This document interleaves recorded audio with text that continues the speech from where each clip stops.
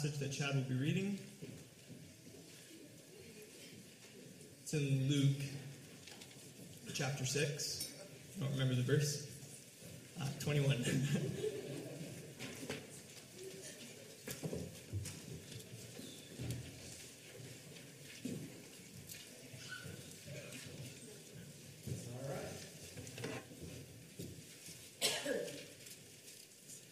Open up your copy of God's Word to Luke. And we'll start with 6:21a. The theme for today is hunger or hungry. Blessed are you who hunger now, for you will be satisfied. Over to 25. Woe to you who are well fed now, for you will go hungry. All right, let's pray. Our Heavenly Father, we're just so thankful to be together in your house this morning. Lord, to get up and see the sunrise and just know that it's a day that you've made and made for us to come and worship you. Lord, we thank you for everyone that is here and pray your blessings upon them. And now just pray your blessings upon Pastor as he opens up the word more for us. Open our hearts and our minds to accept it clearly and to use it outside these doors. We love you, Lord, and we thank you for this day. In Jesus' name, amen.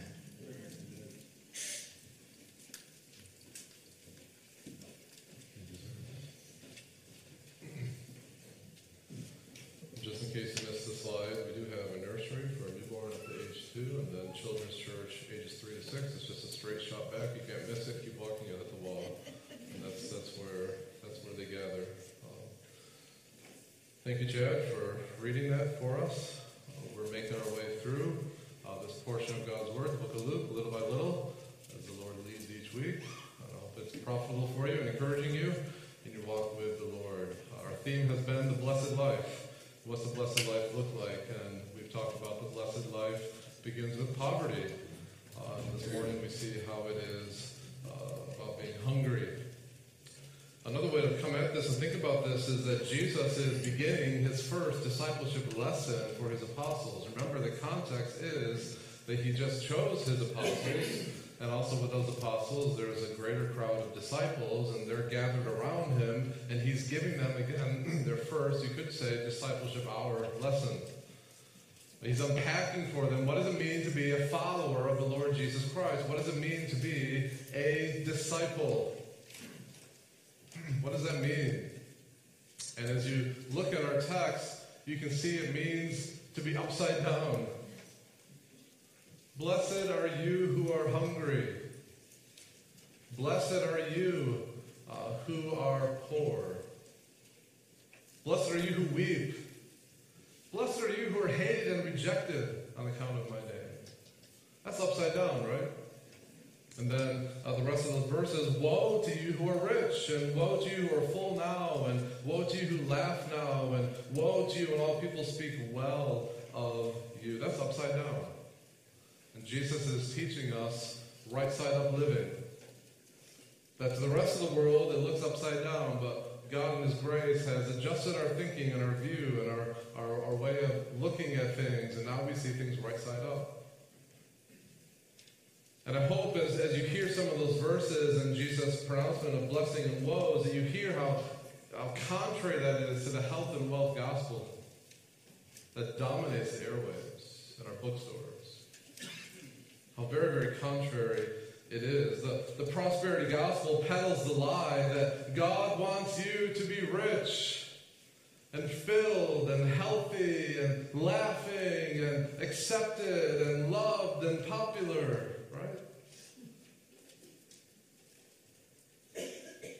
People are buying into that because who doesn't want to hear that? Who doesn't want their best life now?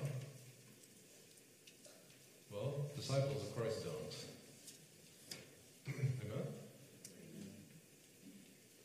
You can read Jesus' words just like I can. He says, woe to those who pursue a life of wealth, who base their lives on wealth and being full and happy and popular and respected. He pronounces woe. That's not health and wealth. That's a woe unto you. strong words from the Lord Jesus Christ. What does it look like to be a disciple? It's not only upside down or right side up. It is costly.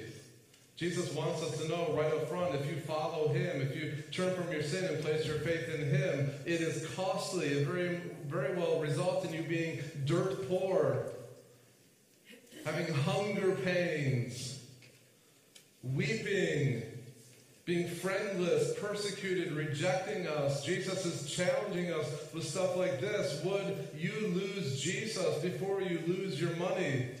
Would you lose Jesus before you skip a meal or lose a meal? Would you lose Jesus before you lose your happiness or your reputation? That's the challenge that Christ is bringing before us. Am I a follower of Christ no matter the cost? Or am I a follower of Christ so long as there is no cost? That's the challenge. Do you want to be rich and satisfied and enjoy life and be popular? Or do you want to be faithful to Jesus and treasure him above all things, even if it means you might lose everything? That's the call to being a disciple of the Lord Jesus Christ. It's upside down and it's costly. But it's also worth it. That's the significance of those words in verse 20. I was sharing with my growth group on Tuesday night as we met at Frankie and Kaylee's house. I just continued to be struck by that opening phrase in verse 20 where it says, Jesus lifted up his eyes on his disciples. And that's so rich with significance, I think. Jesus lifts up his eyes, sets his eyes on his disciples, and he sees, he knows what these guys are about to go through. They're about to go to the ringer. And they're going to be poor for him. They're going to be hungry for him. They're going to have lots of sorrow. They're going to be rejected. In fact, all of them, save John, are martyred. And with love, he sets his eyes upon them and seems to want them to know that I want you to know as you go through all of this, you are blessed. And that he loves them. And that even though the skies might be overcast like the state of Michigan, that behind those overcast clouds and skies is the smiling providence of a Father who loves them and cares for them.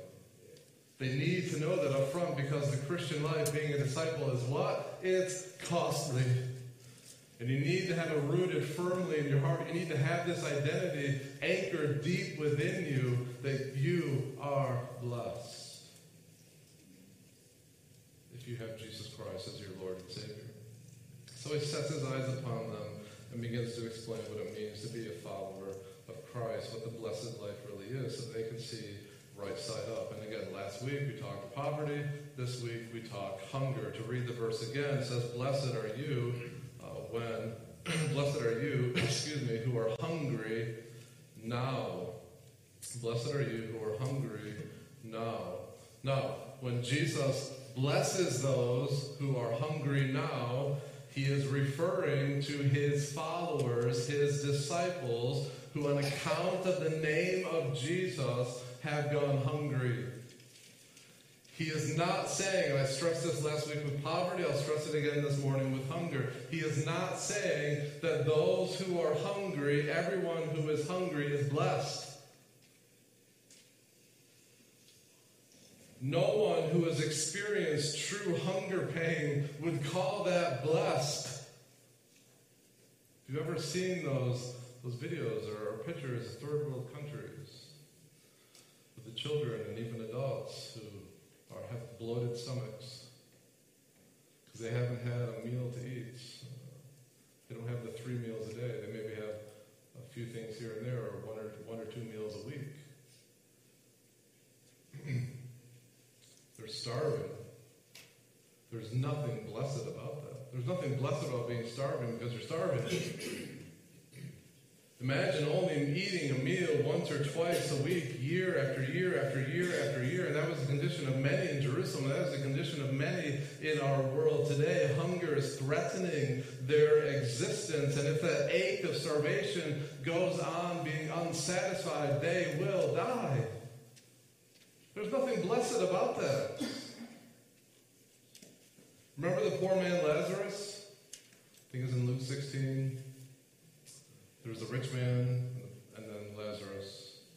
And Lazarus just begs and begs and begs just to eat the what? The crumbs off that man's table. So remember, imagine, sanctified imagination for a moment. Just imagine that rich man turns to Lazarus and says, well, blessed are you who are hungry. If Lazarus knows the scriptures, he could very well reply. If a brother or sister is poorly clothed and lacking daily food, and one of you says to them, go in peace, be warmed and filled, but you don't give them the things they need, what good is that? That's James 2:15 and 16. So I hope you see that Jesus is not saying everyone who is hungry is blessed and will one day be satisfied in God. Again, that's a false gospel. Being hungry, wondering where your next meal will come from, going years with only 1 or 2 meals a week is awful. It's awful. It's awful. But it is not a de facto guarantee of heaven. Jesus did not offer himself on the cross to deliver us from being physically poor or hungry. Jesus is speaking to his disciples who've already decided to follow after him. They chose Christ. He chose them. They chose him. He's speaking to them. And because of their commitment to him, they are hungry now. You can paraphrase it this way. Blessed are you who are hungry because you chose to follow Jesus and are therefore relying on God as your loving Heavenly Father to meet all of your needs. And that's Matthew 6, right? God is our Heavenly Father. He loves you. He cares for you. The only worry you need to have is seek first after the kingdom of God, right? That's the only worry you should have. Seek his kingdom first. Seek his kingdom first. As you do that, he will do what? He'll supply all those things that you need. Now you might be asking, what are some circumstances, what are some things that would happen in a disciple's life that would cause them to go hungry for the Lord Jesus Christ? And I think there's a few different things we could say. The first one is, I think there's a pretty clear, obvious connection to the first one about being poor. Poverty and hunger go hand in hand, yes? If you have no money, how do you get food? If you've lost your job because of your commitment to Christ, how are you going to make ends meet? How are you going to have food on that table? Right? Poverty and hunger, they go hand in hand. They go together. Yes? Very much so go together. But again, you're not supposed to worry about that. You're to trust your loving Heavenly Father who knows your needs. You're to remember that you are blessed and you need to focus on seeking first the kingdom of God. And I would share with you, I think this is one of the most incredible things about the early church. How they looked after and cared for their own. In fact, look at Acts chapter 4, 32 through 35, just for a moment. That's the second volume of Luke's writing. Luke is volume 1. Acts is the follow-up companion, volume 2. Acts chapter 4, verses 32 through 35. We read this remarkable phrase, remarkable portion of Scripture. Again, Acts chapter 4, 32 through 35, where it says, now the full number of those who believed were of one heart and soul, and no one said that any of the things that belonged to him was his own, but they had everything in common. In other words, the word mine was not in their vocabulary. Verse 33, with great power the apostles were giving their testimony to the resurrection of the Lord Jesus, and great grace was upon them all. Verse 34, there was not a needy person among them, for as many as were owners of lands or houses sold them and brought the proceeds of what was sold and laid it at the apostles' feet, and it was distributed to each as any had need. What a portion of Scripture, huh? Hunger is a consequence of poverty. If you follow Jesus, it may cost you not just your pocketbook, it may just cost you your food pantry, which gives the Church of God a wonderful opportunity to step up and care for those who are hungry and poor for the cause of Christ.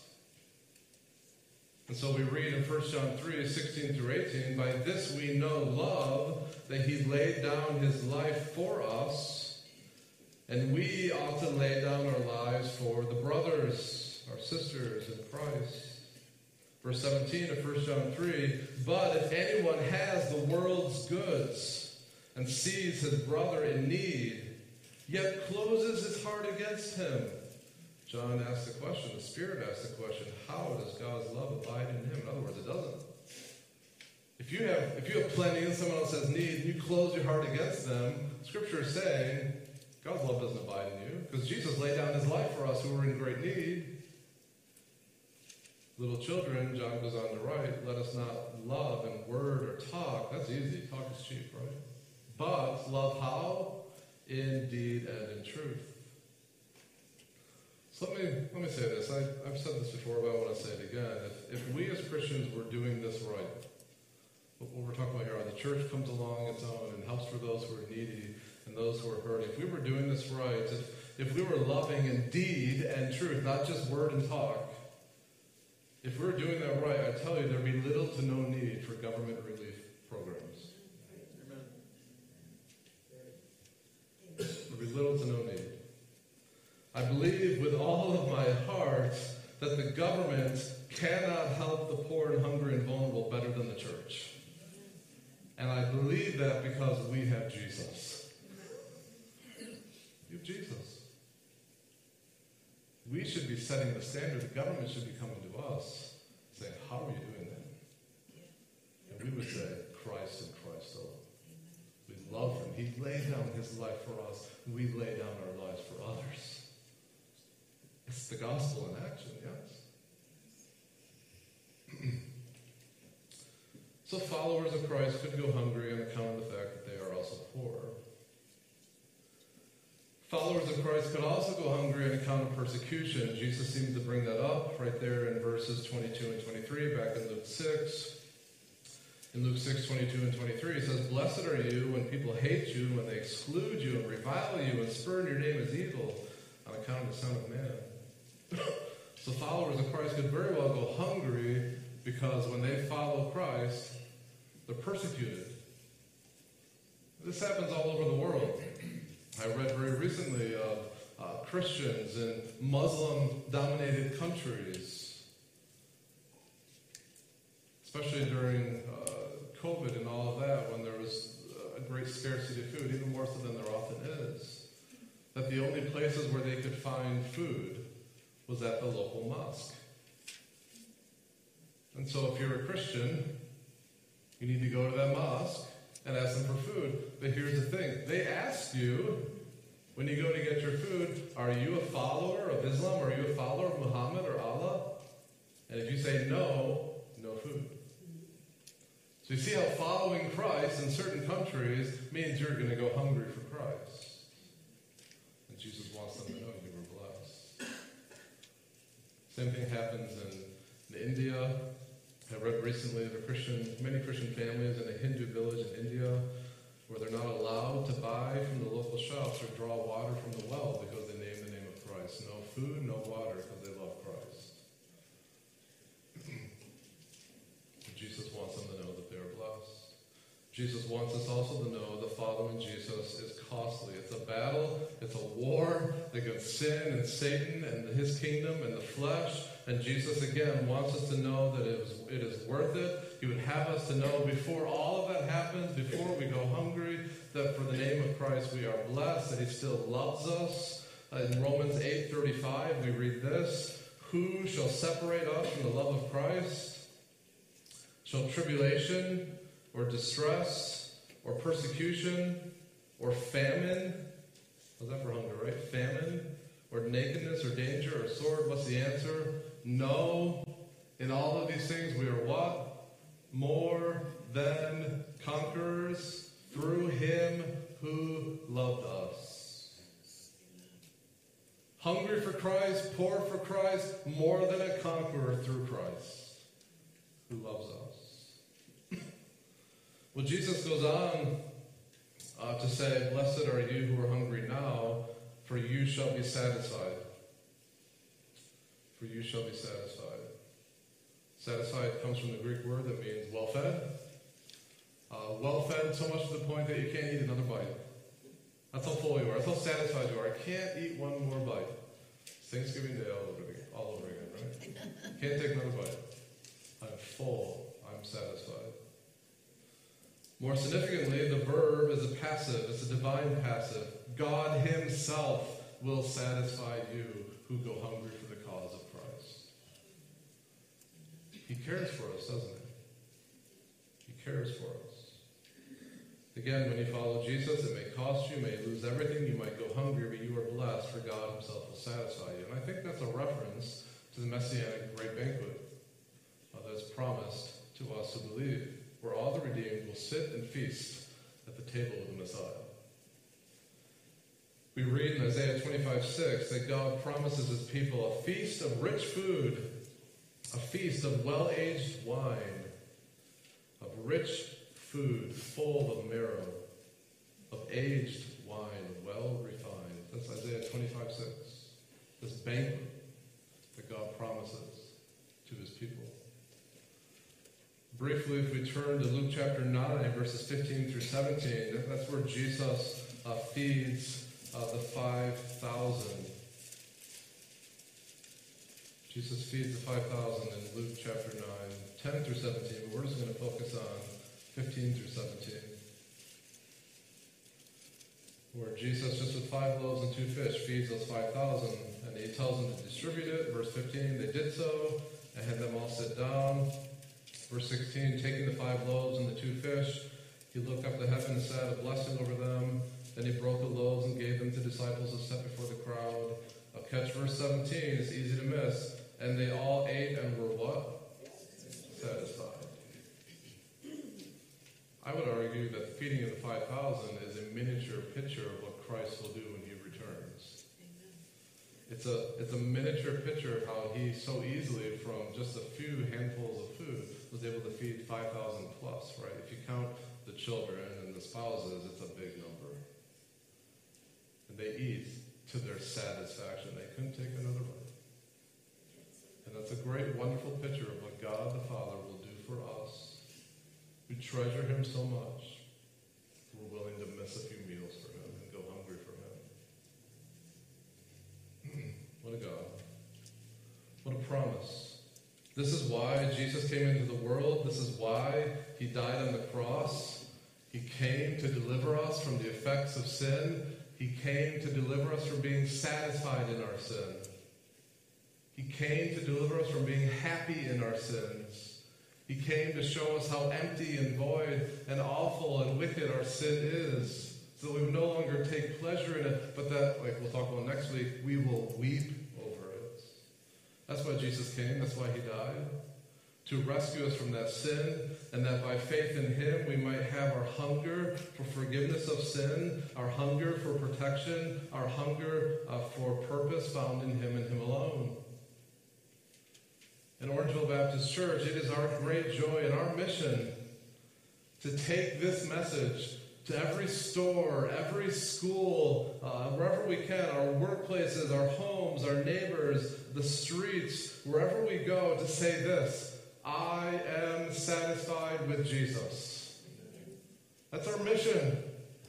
That's our mission. Anywhere we can go, in fact, maybe wear a shirt or something that says, I am satisfied with Jesus. I have tasted what this world has to offer. I have eaten its food. I have drank its water. It left me wanting.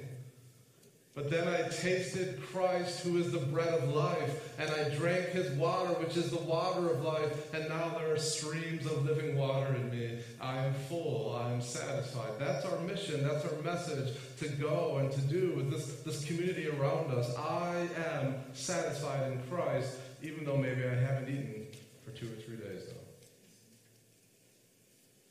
That's the mission. And it's glorious.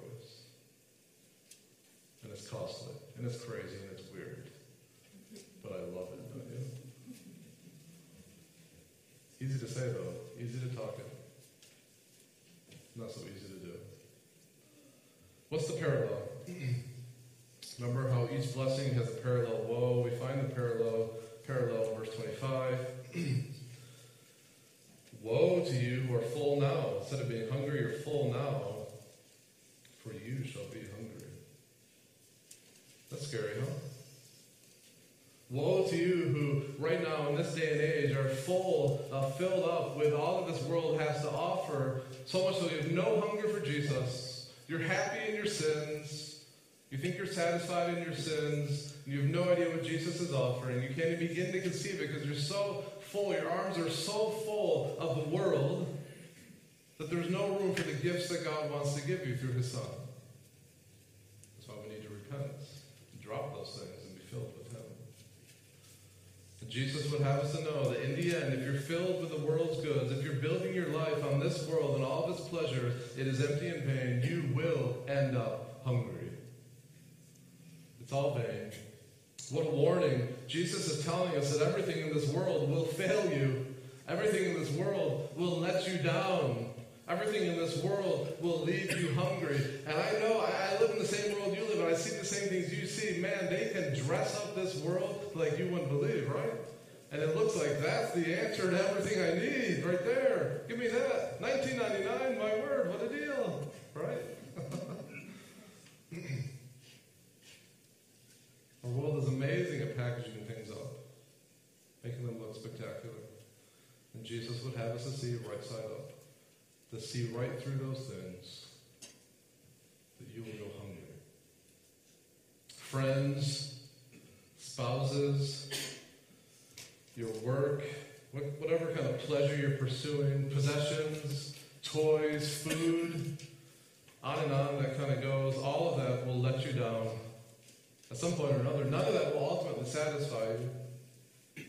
Everything in this world will fail you at one point or another. Your boyfriend, your girlfriend, your marriage, your kids, your grandkids, your achievements, your work. If you're trying to build your life on that and find happiness and contentment in that, it will leave you hungry, Jesus wants you to know. They will never satisfy you. They will never fill you. If you build your life on your image or your beauty or your athleticism, that was me in college or high school, building on my athleticism, it's all going to fade. If you build your life on people, they will fail you. If you build your life on possessions, a robber might take them, a flood might ruin it, a fire might destroy it, right? I don't know, we can go with that. It will leave you hungry. And don't mishear me though either. For sure, enjoy the gifts of God, right? Enjoy them, take pleasure in them, and enjoy these things that he gives us. But don't build your life on them. That's what it's saying. Don't expect the world to do for you what it cannot do. It was never designed to do. Don't believe the lie when the world promises to fill you and satisfy you. It can't live up to the promise because the world wasn't made that way. Well, why not? There's this great thought from C.S. Lewis in his book Mere Christianity, in his chapter about hope. And he says this. You've probably heard it before. If I find in myself, if I find in myself a desire which no experience in this world can satisfy, the most probable explanation is that I was not made for this world. That I was made for another world. That's pretty profound. So I'll read it again to make sure we're good. If I find in myself a desire which no experience in this world can satisfy. So if I find in myself a desire for a boyfriend or a girlfriend or for more money or for to look better or better at athletics or having a nicer house or whatever it might be, my marriage or friendship or whatever it is, I have this desire and no experience can satisfy it. The most probable explanation is I wasn't made for this world. I was made for another world. In fact, he goes on to say, if none of my earthly pleasures satisfy it, that does not prove the universe is a fraud. Probably earthly pleasures were never meant to satisfy it, but only to, he says, arouse it, or to suggest the real thing. You see what he's saying? That these things in the world that promise you so much, and I think as Christians we can get pleasure out of them, that those are only meant to arouse or suggest even greater pleasure that is found in Christ and Christ alone. The pleasures of food and work and sex and relationships like marriage and friendship and accolades and accomplishments or a nice vacation or the pride of applause or wanting to be well-liked, whatever else, those are all inadequate to fill or satisfy you. New clothes, new music, new friends, new things, they might give you some joy, but you must not build your life on them. They're only meant to suggest to you that there's something way better out there, and it's God. And you'll find all your satisfaction in Him if you'll turn from your sin and trust in Him. If you'll drop all the earthly goods you're trying to hoard and hold to yourself, if you just let go of them, God will fill you with more than you could ever imagine. So that's the only right response. If this is true, that God will fill us, and if it's true that this world will leave you hungry, the only right response for us this morning is hunger after God. That's the only right response. Pursue Him with every ounce of energy and strength you have. Psalm 63, verse 1 and following, the psalmist cries out, "O God, you are my God. Earnestly I seek you. My soul thirsts for you. My flesh faints for you, as in a dry and weary land where there is no water." That's the only right response. If all that we said this morning is true, hunger after God. And again, it will cost you. It will cost you.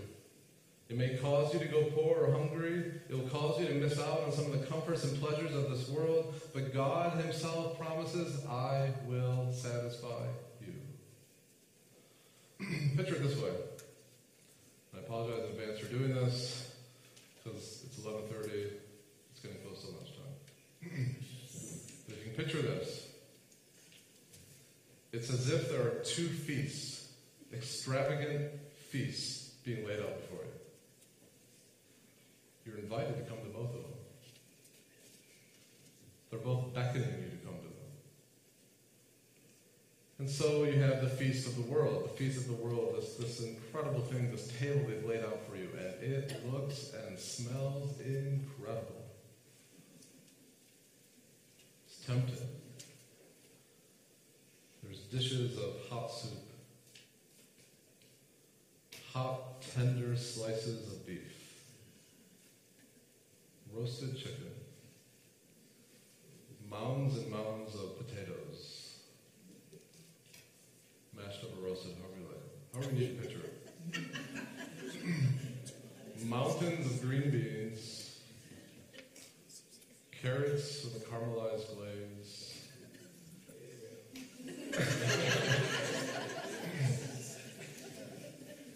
hot gravy,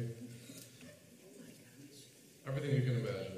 An abundance of bread and butter, topped off with rich, sweet, moist cake that falls off the fork as you try and pick it up. The world's offering that to you right now. It says, "Come and eat." Maybe you do. At first, it tastes amazing. Kind of like McDonald's food. Maybe at first it tastes amazing, then you instantly regret it. And all the Tums and Maalox and Pepto-Bismol in the world won't satisfy what that just did to your stomach.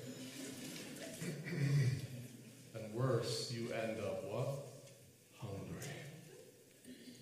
That's the feast the world is offering you right now. God has His own feast He's laying out to you.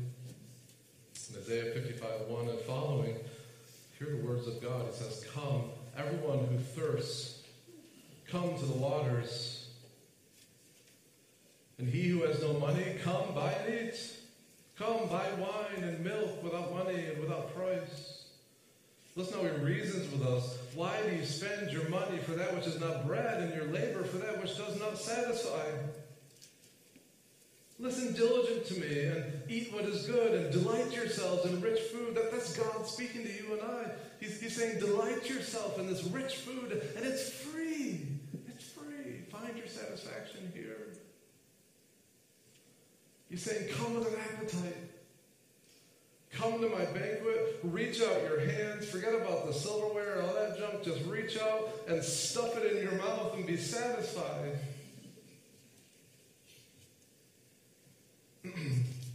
37:4 says, delight yourself in the Lord.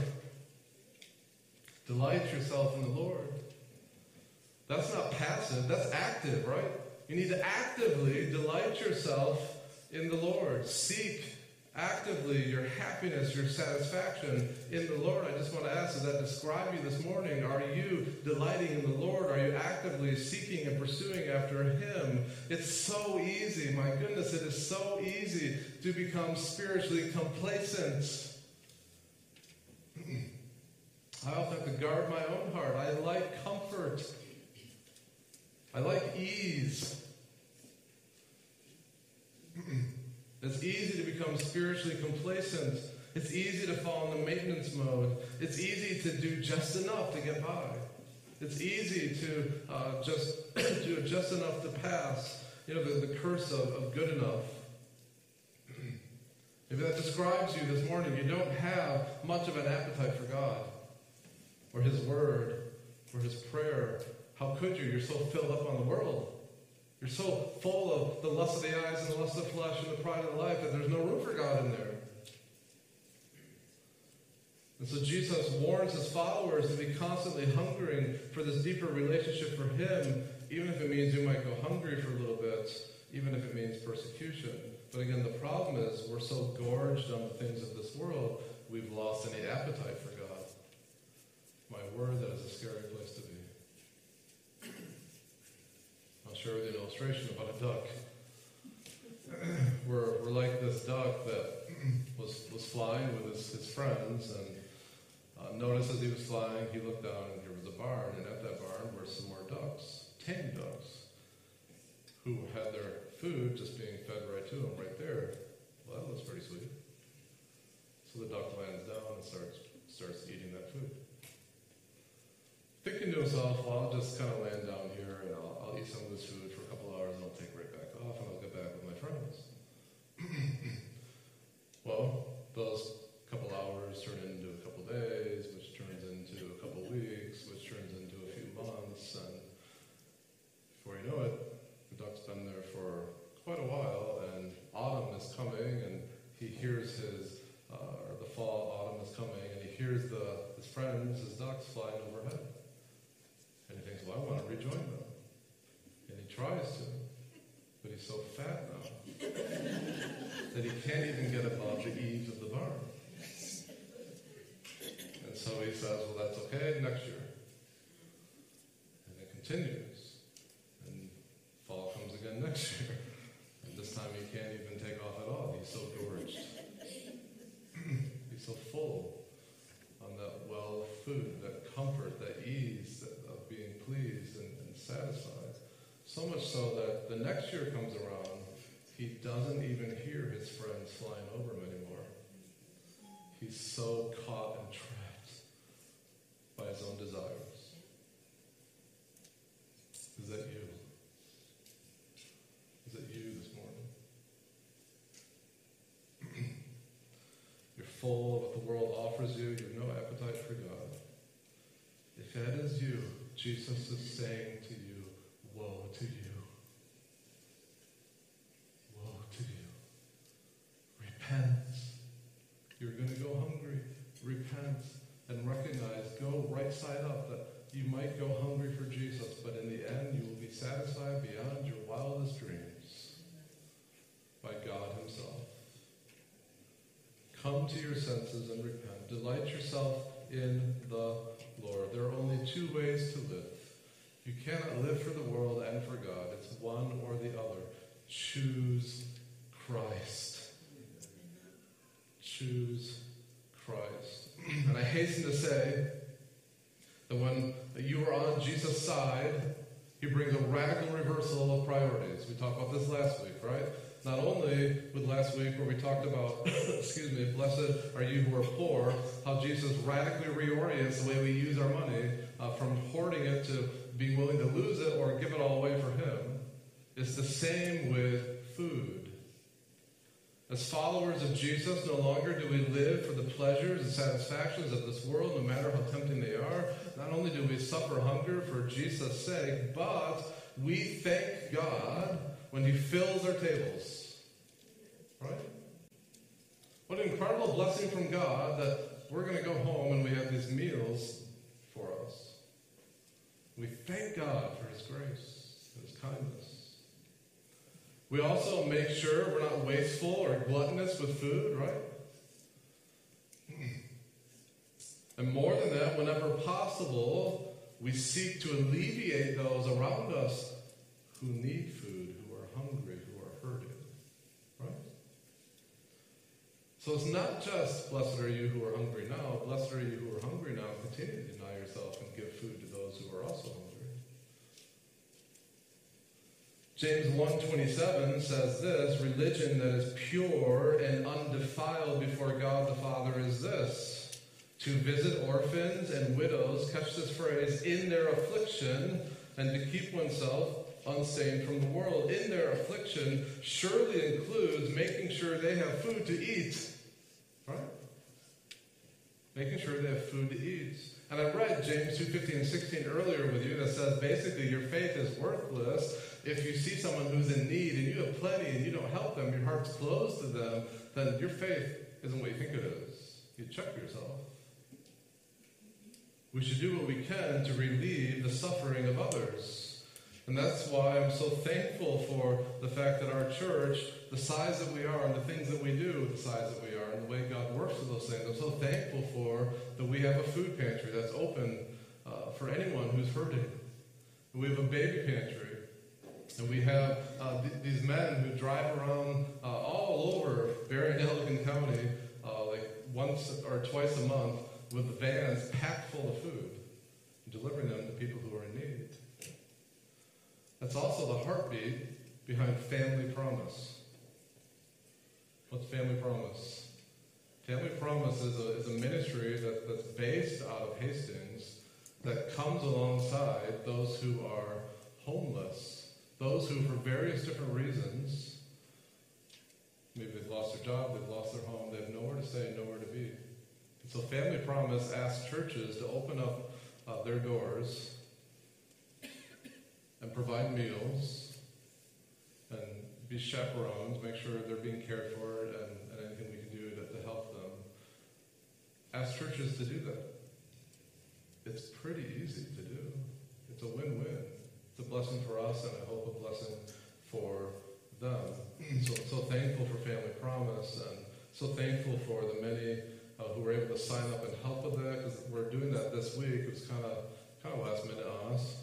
I think they needed someone to fill in, so we filled in. So that starts today. This time it's not going to be at our church. It's at the center in Hastings. I'm so thankful, though, for the many who have filled those slots and volunteered to bring food and volunteered to stay there overnight with them and just be available to help. That's our text in action. Yes? That's our text in action. That's saying, I'm not just going to say it with words. I'm going to put my feet to it. My leather is going to meet the road. I'm going to do what I say I believe. I'm going to lay down my life. I'm going to give up a home, or I'm going to give up a night in my home and stay somewhere else with these people I don't know and just love them with the love of Christ. Amen. And that's a wonderful thing. And I was informed last night that there's still a need on Saturday for a few different slots, 3-hour slots on Saturday. So if you're able to help with that, if the Spirit's convicting and working and encouraging you with that, then Sharon is going to be back there somewhere, right? And she has sign-up slots for you. Please do that. And I believe there's also another opportunity coming up in June, right, Sharon? We're right about that. So if you're bummed out you missed it this time, June's coming. We'll have lots more opportunities to sign up for that. But then, just let me say this, as we kind of tie things together. It's wonderful to do those things. It's wonderful to provide food and provide for the needs of others. But it's also important that we make sure as we meet these physical needs that we're not missing the greater spiritual needs. Meeting people's physical needs is an opportunity to meet their even greater need. Remember what C.S. Lewis said, how our needs suggest something greater. And so we take opportunity to help meet those needs and then say, there's something even better. Something that will satisfy you forever. And that's the significance in John 6, where John 6 records Jesus feeding the 5,000. He feeds them the 5,000. Then immediately after that, he says this. Do not work for food that spoils, but for food that endures to eternal life, which the Son of Man will give you. You see what Jesus did there?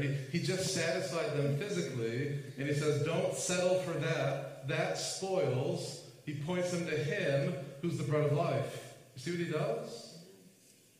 The crowd asks in response to a statement, what works does God require? And Jesus replies, the work of God is this, believe in the one he has sent. Jesus then says in John 6 that he is the bread of life. So Jesus points to himself. He meets their physical need and simultaneously says, don't settle for that. You need something greater, and that's me. I'm the bread of life. He alone can satisfy. Thus, we are blessed that by choosing to follow Jesus, we hunger now. And because we are so blessed, let us go to those who are hurting and needing and seek to meet their needs, all the while pointing them to Jesus, who is the bread of life. So I'll say it again, Orangeville Baptist Church. It is our great joy. It is our great mission to go to the streets and the stores and the schools and the workplaces and the neighbors and to say to them, I am satisfied in Christ. I've drank the waters of this world. I've eaten the food of this world. It did not satisfy. I went to Jesus, the bread of life, who said, whoever comes to me shall not hunger. If anyone eats this bread, he will live forever. Man, that is a mission worth going hungry for. Does that get an amen? That mission of saying to the neighbors and the nations, in Jesus I'm satisfied, that is a mission worth going hungry for. Orangeville Baptist Church, are you willing to go hungry in service to King Jesus for those around us who are desperately hungry for the spiritual things? Are you willing to go hungry physically for those around us who are hungry spiritually? That's the challenge of this text. And that is the blessed life. Jesus was willing to do that. He denied himself all the comforts of this world, all the pleasures of this world. He even says he had nowhere to lay his head. He did all that in service to his heavenly Father, and he said his food was to do the will of the Father. What was the will of the Father? The will of the Father was that he would lay down his life for the sheep. He would lay down his life for our sin, so that we who are spiritually hungry might find our satisfaction, our forgiveness, our righteousness in him. This is the gospel, yes? This is the gospel. This is what communion is about. This is what the Lord's Supper is about. As you guys have those cups that are near you, maybe in your hand or wherever you put it, that is a reminder to us that Jesus is our satisfaction. That he shed his blood and sacrificed his body on the cross that we might have our sins forgiven, satisfied, justified, declared righteous in his sight. That's what the Lord's Supper is. It's a reminder that Jesus is the bread of life. That my salvation is found in Christ and Christ alone. It cost Jesus everything. He offers it to us freely. What a Savior. You could say it this way. That might not look like it, that little food, that little cup. This is our banquet. It's our mini banquet. It's reminding us, it's even letting us taste and feel this greater banquet that's coming, in which we will be satisfied forever. That's what the Lord's Supper is doing.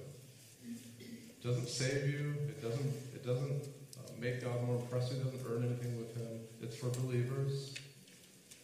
And we're reaching out and we're being reminded of the gospel.